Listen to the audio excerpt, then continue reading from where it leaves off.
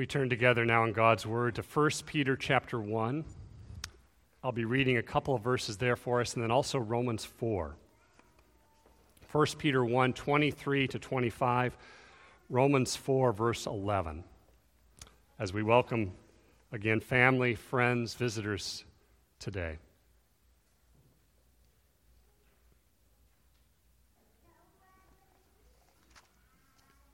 Hear now God's Word. Since you have been born again, not of perishable seed, but of imperishable, through the living and abiding Word of God. For all flesh is like grass, and all its glory like the flower of grass. The grass withers and the flower falls, but the word of the Lord remains forever. And this word is the good news that was preached to you. He, that is Abraham, received the sign of circumcision as a seal of the righteousness that he had by faith while he was still uncircumcised. The purpose was to make him the father of all who believe without being circumcised, so that righteousness would be counted to them as well. So far, the reading of God's holy word, may he bless it to us today by his Holy Spirit. Kids, what did you have for breakfast? Cocoa Puffs? I had eggs. I love eggs in the morning. Eggs are one of those foods you can eat all different meals, can't you? Lunch, breakfast, dinner, all over the place. Sausage. You need a good meal to be nourished, don't you? We also need spiritual food to grow to be more like Jesus. The means that God has appointed for our spiritual growth and nourishment are called the ordinary means of grace: the Word, the sacraments, and prayer. What it means by means is this: it's a tool or an instrument by which grace, God, pours out his demerited favor to us in Jesus. All of our spiritual life is in Christ. And these are the means by which, as we worship the Lord, as God carries out his great commission to the ends of the earth, disciples are made, God's people are matured, and God is glorified. It's all about the gospel, who Jesus is, and what we have in Jesus, the forgiveness of sins, righteousness, and everlasting life by faith, by the power of God's Holy Spirit. Now, the church is not just a teaching institution. We saw that earlier with new members and with children who are now baptized. We're a family. God creates through the gospel a new kind of community. God has not designed us to live alone. We can't spiritually live alone. Public worship on the Lord's Day, on the Sabbath, as we gather together, is where we enter into the presence of God in a special way by these ordained means of grace. If you're interested in more about this, Table Talk magazine always does a great job. June 2020, the whole magazine is devoted to this topic. I'll be quoting from some of these authors this morning. Today we look first at the question of where does saving faith come from? If you think of a perishable seed, what comes to mind? For me, it might be a failed tomato plant or a pumpkin that has been smashed on the side of the road.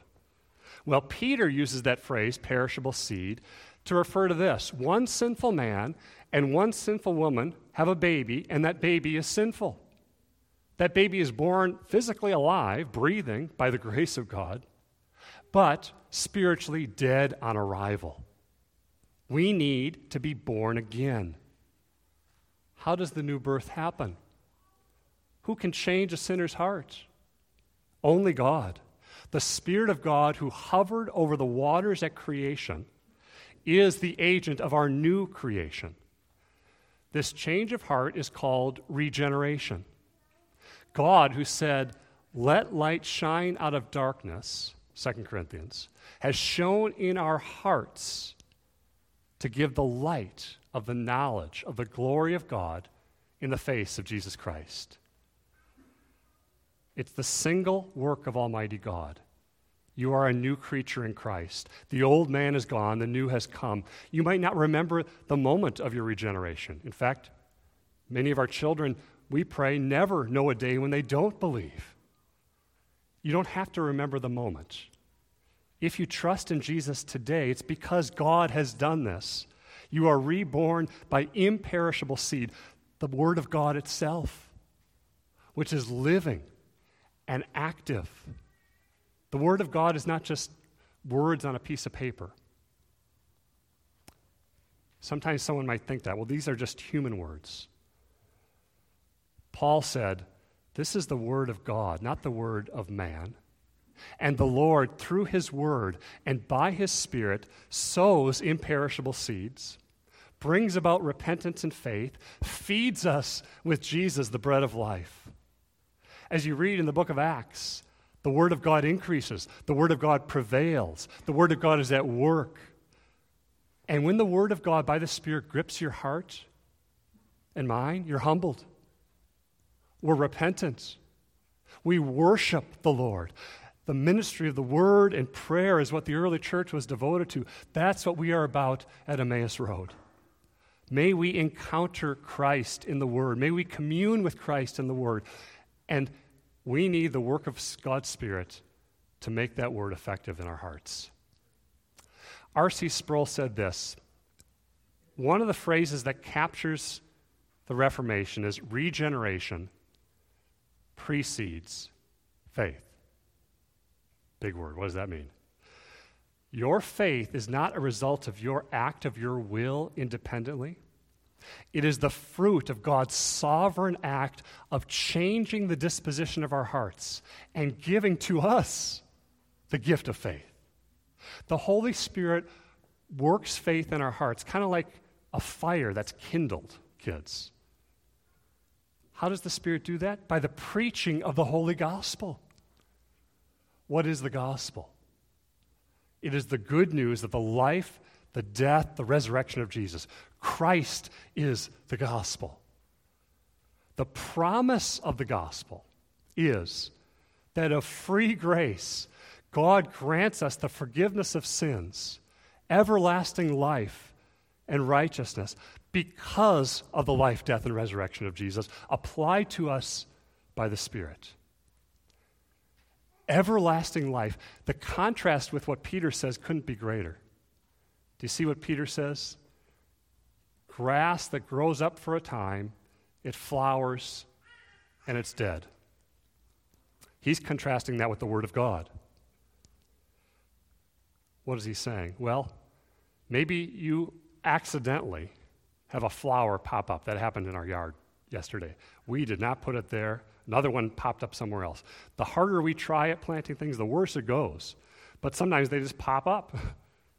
That flower popped up. It's not going to be there long, but it's flourishing right now.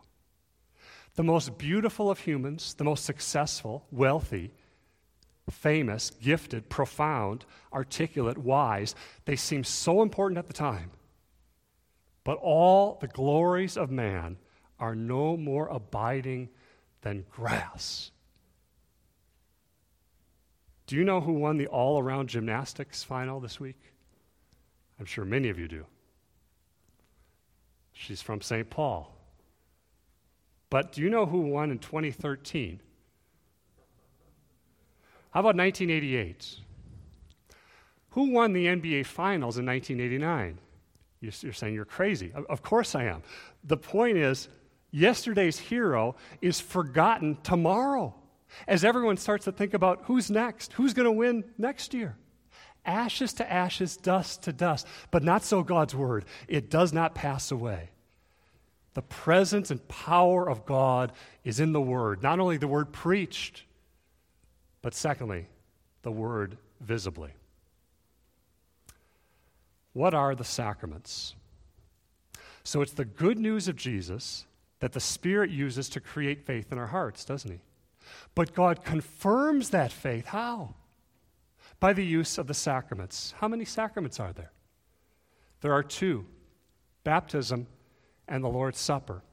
And when it comes to the sacraments, there are two ditches to avoid. One, the danger of thinking that they are magical. Thinking that somehow there's a power in the wine, the bread, and the water. or thinking that we have to add to God's word and add sacraments. The medieval church at one point said there were 30 sacraments. Then they said, 12. Then in the 13th century, they said 7. And thanks be to God for the Reformation as the church returned to the Bible, which says, no, there's 2.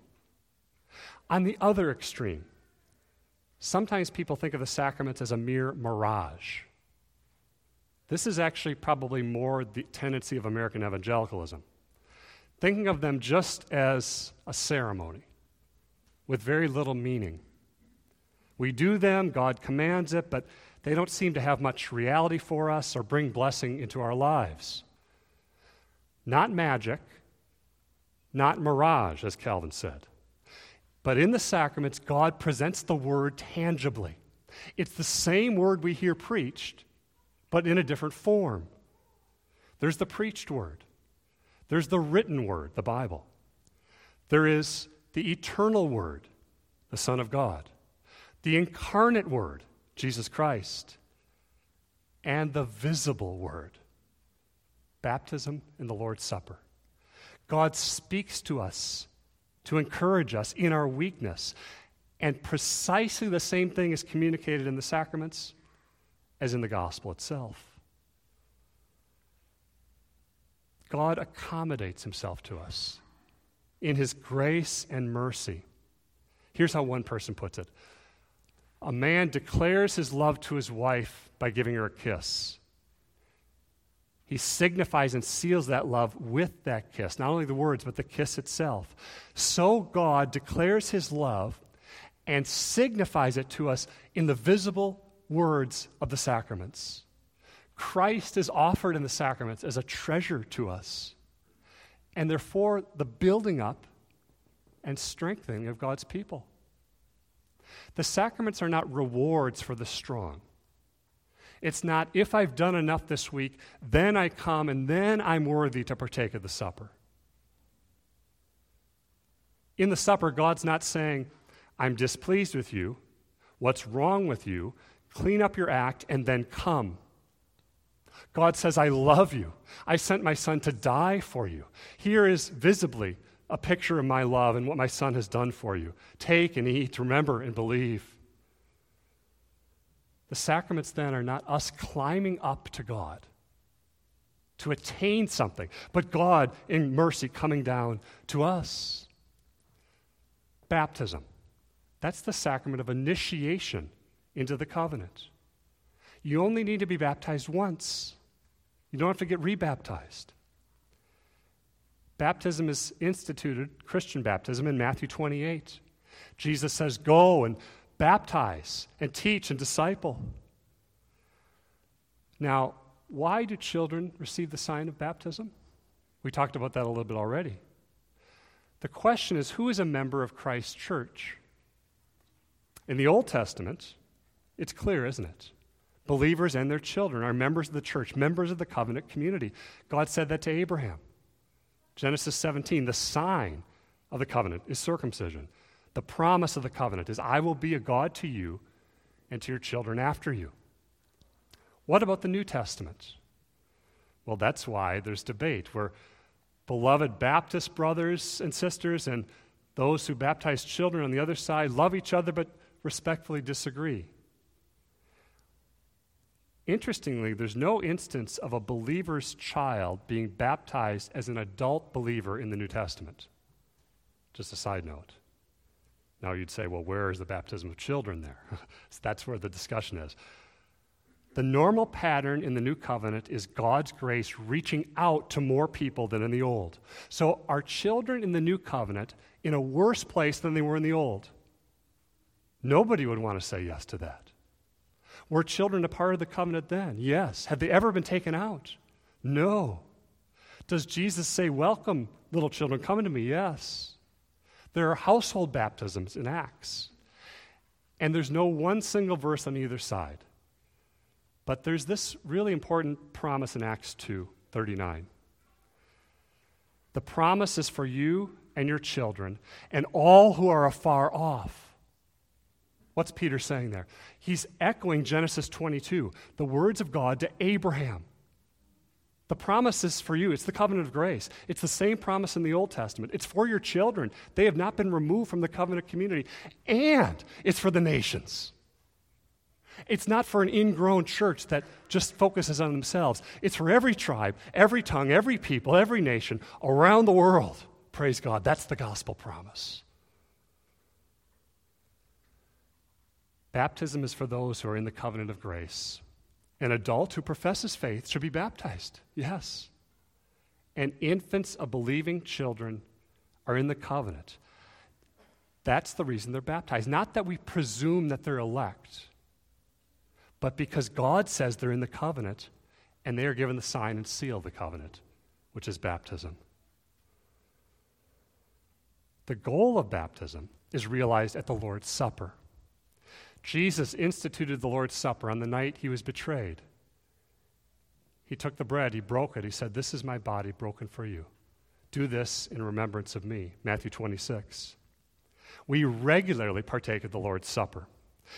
And both baptism and the Lord's Supper come through redemptive history as signs of the covenant. They're not the first signs.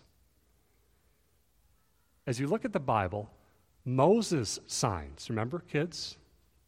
They pointed to the power of God when he went to Egypt and he said, "Let my people go." He did signs. God did those signs through him. Jesus' signs, when he did miracles and healings, pointed to who he is as the eternal Son of God. And whenever God enters a covenant relationship in a saving way with his people, he adds to the word a sign. He didn't have to do that. He did that out of grace and mercy, accommodating himself to us, out of his love for us. Garden of Eden, there's two signs there.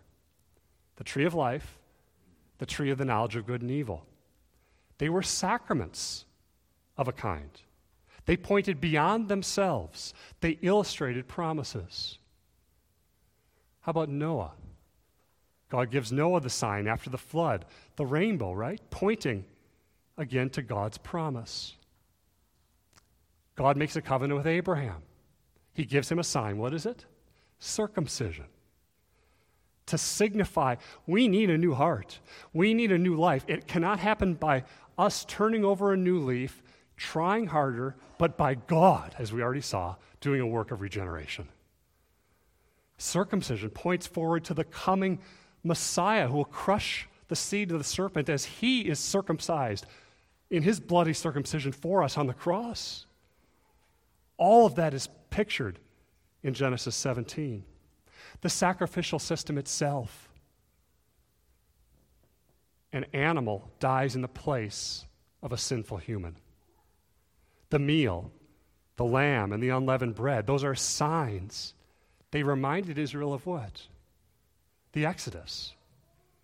Remember, kids? They had to leave quickly out of Egypt. The bread was unleavened. The blood of the lamb is on the doorpost, turning away the judgment of God poured out on Egypt. Those are signs associated with Passover. And they're pointing to the coming Lamb of God who takes away the sin of the world. The Red Sea was a sort of sacrament. You might say, whoa, that's what Paul says in 1 Corinthians 10. He talks about the sea and the manna. He says, our fathers were under the cloud. They passed through the sea. Remember that, kids? From Egypt, heading to the promised land. And then he says the Red Sea episode was a baptism. They were all baptized into Moses in the cloud and in the sea. They all ate the same spiritual food. They drank the same spiritual drink. For the rock that followed them was Christ. What's Paul doing? It's an interesting verse. One person says this very well might be a case of infant baptism in the New Testament. I'm not saying that to be snarky. I'm saying that to think about what Paul's saying. Who passed through the Red Sea? Israel. That means grandmas and grandpas and moms and dads and children and teenagers. They all passed through. Who was baptized then? All of them. Which ones of them got wet? None of them. None of Israel got wet in the Red Sea. Pharaoh's armies got wet. But they were baptized where? Into Moses. Meaning Moses was kind of the covenant head at that point, so to speak. He represented them. He's the mediator of the Sinaitic covenant. He's a type of Christ. Now, Paul is saying, this applies to the New Covenant church. Our situation is very similar to theirs. Who was with them in the Old Testament? Christ. Who was the rock that followed them? Christ. Did they eat spiritual food? Manna? Yes. Did they drink spiritual water out of that rock? Yes. Who is that rock? It's Christ. So the manna and the water out of the rock in some way says that Israel possessed the equivalence of baptism in the Lord's Supper then. Paul is making a profound point about the sacrament for us. He's also saying the church is the continuation of Israel as the covenant people of God. As the covenant people of God, we receive the sign of the covenant just like they did.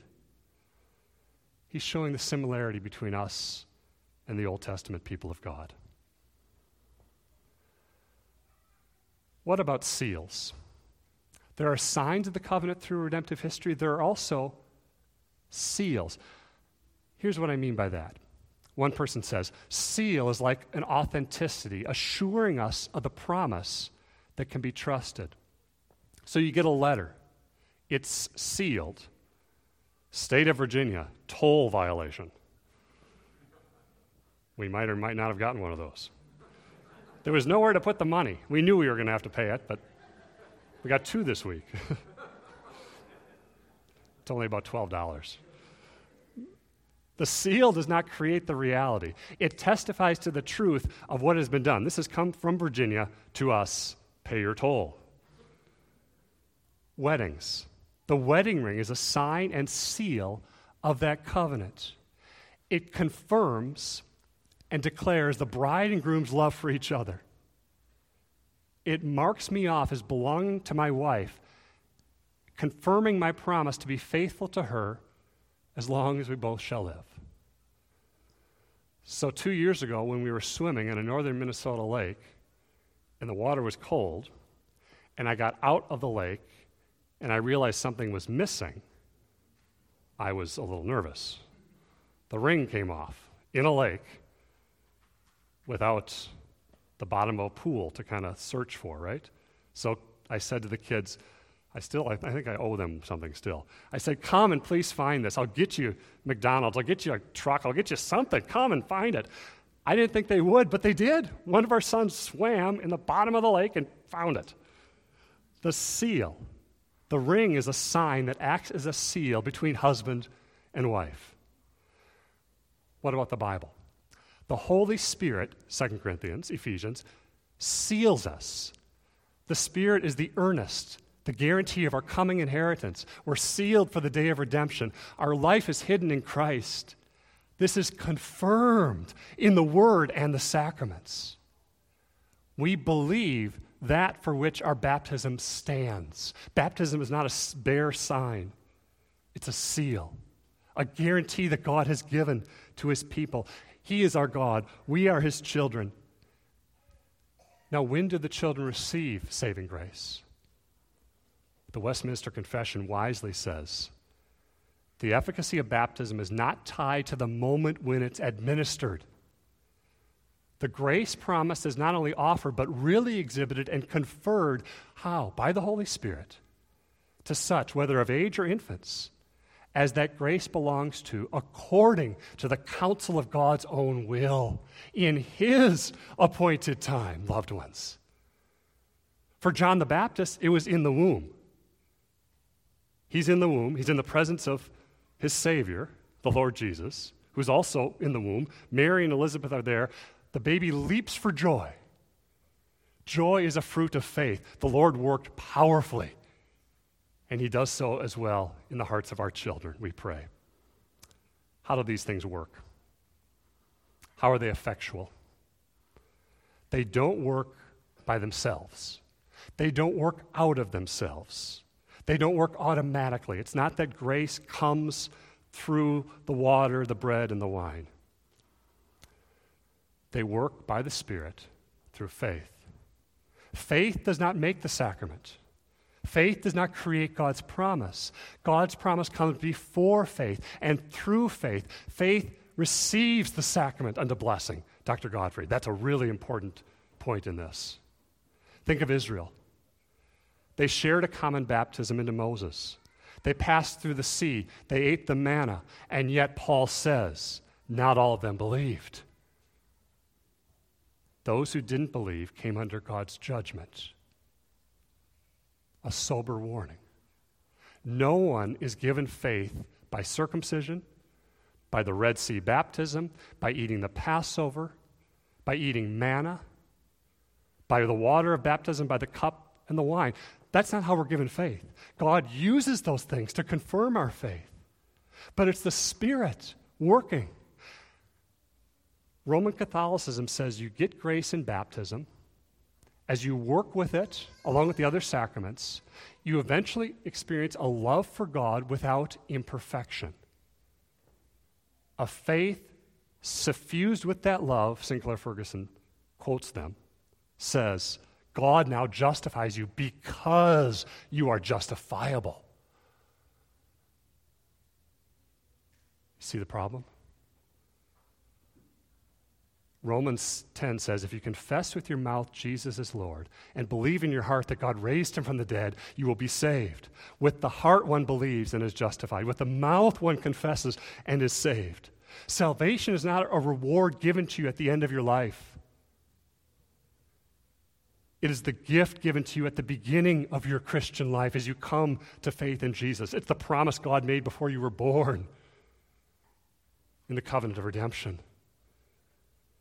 We're not saved by our works. We are saved by grace alone, through faith alone, in Jesus Christ alone. Someone was talking to a pastor once, and the pastor talked to them and said, have you ever asked Jesus for forgiveness? The person was furious. How dare you speak to me about the need for forgiveness?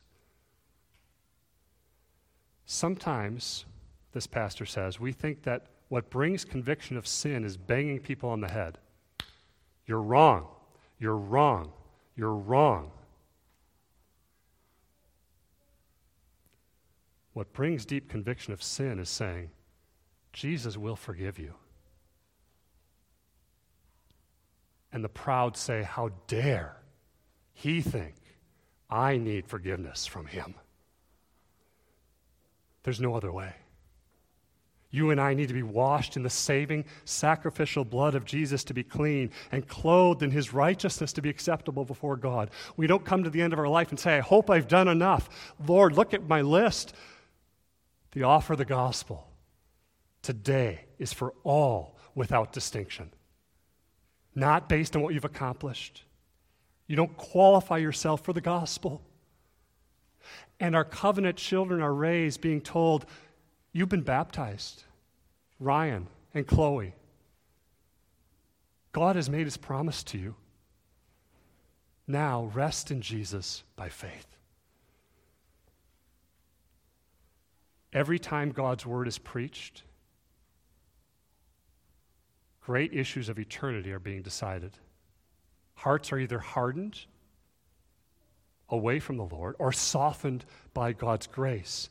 One man said, I preach as though never sure to preach again, as a dying man to dying men. Luther, I preach as if Jesus was crucified yesterday, rose from the dead today, and is coming again tomorrow. There's an urgency there. And the same with the sacraments.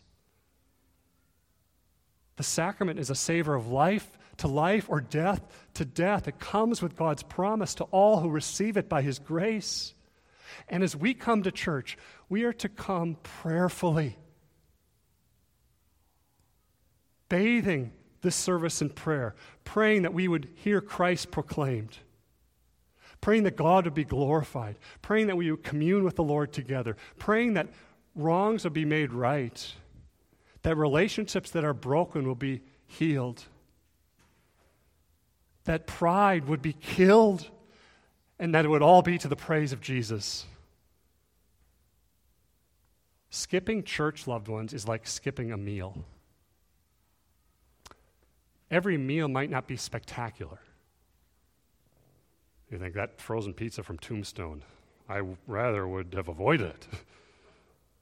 But they all help keep you alive. We often don't learn how much we grow by the means of grace until we neglect or lose them. The Lord uses them to nourish our spiritual life in Jesus. We are like hot coals. A pastor went to visit someone once who had stopped attending church. There was a fire. He didn't say much. He went and he grabbed a piece of wood from the fire and set it outside of the other pieces of wood. Kids, what happened to that wood after a while? It burned out. And so do we, if we're not connected spiritually to the body of Christ, connected to Jesus, who is the vine. We are the branches. We are his body. The pastor took that piece of wood and brought it back into the fire, and it began to grow again. It began to be inflamed again. And so we pray, God, do that among us at Emmaus Road. Third, where do these sacraments direct our faith? You're heading to Chicago. The sign says 200 miles. You don't stop at the sign in Wisconsin and say, we have arrived, let's eat Chicago deep dish right here. The pizza's not there yet. You got to go. You got to get in the car. You got to move. We may or may not have been doing that this summer. Sorry. A lot of personal stories come out unplanned. The sign points you to something. Circumcision to Abraham points him somewhere. Baptism, the Lord's Supper, point where? To Christ. To Jesus and what he has done. We read Romans 4 today, verse 11. Because the problem is that some mistake the engagement ring for the fiancé, Sinclair Ferguson. Meaning, we're circumcised. Well, we're fine. We're baptized. We're fine. They don't look beyond the sign to what the sign points to. Circumcision or baptism never provide the basis of justification. Paul said to Abraham in Romans 4:11, it's a sign and seal of what? Of God's saving righteousness, not a sign of Abraham's faith. The sign and seal of the covenant was given to Abraham and to his 8-year-old son. Here's Ferguson again, reminding us that the sacraments of God's covenants are never, ever, ever, ever, in the first instance, signs of my faith. They are always signs and seals of God's grace, pointing away from Abraham to Abraham's God. The same with the rainbow and Noah. It pointed Noah to his God, not to himself. But by the Spirit, it draws out faith from Abraham and from Noah and from you and I. Baptism is first and foremost a sign of what Jesus did for me in his bloody baptism, when he died for my sins. As water washes away dirt, the blood of Jesus washes away my sin. The gospel doesn't say, look at yourself. It says, by faith, trust in Jesus. What about when my faith is weak? What about when we struggle with doubt, discouragement, temptation, sin? If all my baptism says is I was baptized and it is a sign that I believed, what then about the times when I struggle to believe? When my faith is weak, we often look inward. I got to try harder. I got to read my Bible more. I got to stop saying those mean words. I got to clean up my act. The Bible says that's moralism. That's not the gospel. When my faith is weak, I don't clean myself up. I go to Jesus for assurance and hope and grace and cleansing. That's what the sacraments are reminding us of. In your distress and doubt, They are shields to repel doubt, Calvin said. Does God love a sinner like me? How could God love a sinner like me? Is the Bible true? YouTube and everywhere else says it's not. The world says it's not. Is God real? Oh God, I'm doubting. Baptism is a visible word in which God says, I am your God, you are mine. That water baptism is my pledge that you can live by faith. As we come to the Lord's table, we stop looking at ourselves. We start looking at Jesus, who he is and what he's done. He bore my covenant curse. As we come to the table, we hear God tell you right now, God loves you. And in the Lord's table, you see, you smell, you touch, and you taste that God loves you today and always. Jesus says, you're mine. I am your atoning sacrifice. I am your substitute. I bore your sins. Your spirit, my spirit lives in you. I'm making you new. This is not a memory or a mirage or a ceremony. It's not magic. It's God feeding his pilgrim people with his word and his sacraments. And it points us forward. As we come to the Lord's table, we're not coming to a funeral today. We're coming to a feast with joy and gladness. What have we been made for? To commune with God, to enjoy God forever. Adam sinned. The tree of life stood there as that hope of eternal glory to feast with God. And God in grace did not cast Adam away, but he comes to Israel in a covenant meal in Exodus 24. He comes and says, I am your God, you are my people. In Luke 14, it says, blessed is everyone who will eat bread in the kingdom of God. Blessedness is enjoying this meal with the Lord face to face. Blessedness is feasting at the tree of life on Christ at the marriage supper of the Lamb. Blessedness is coming now to God in faith, knowing this is a meal, as one man says, that has packed into it all the good things God has been preparing for you since he made you. All the good things he will do for you, and all the riches of grace that he pours out abundantly upon you in Jesus today. Amen. Let's pray.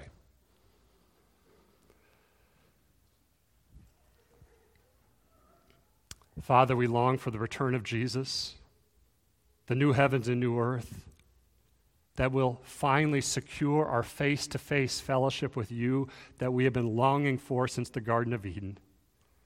Oh Lord, when Jesus comes, he will set this table again before us, and today is a foretaste of that. By your Spirit, O God, nourish us with your sacrament. Build us up in Jesus as we commune with you by faith and by the power of your Holy Spirit. In Jesus' name we pray. Amen.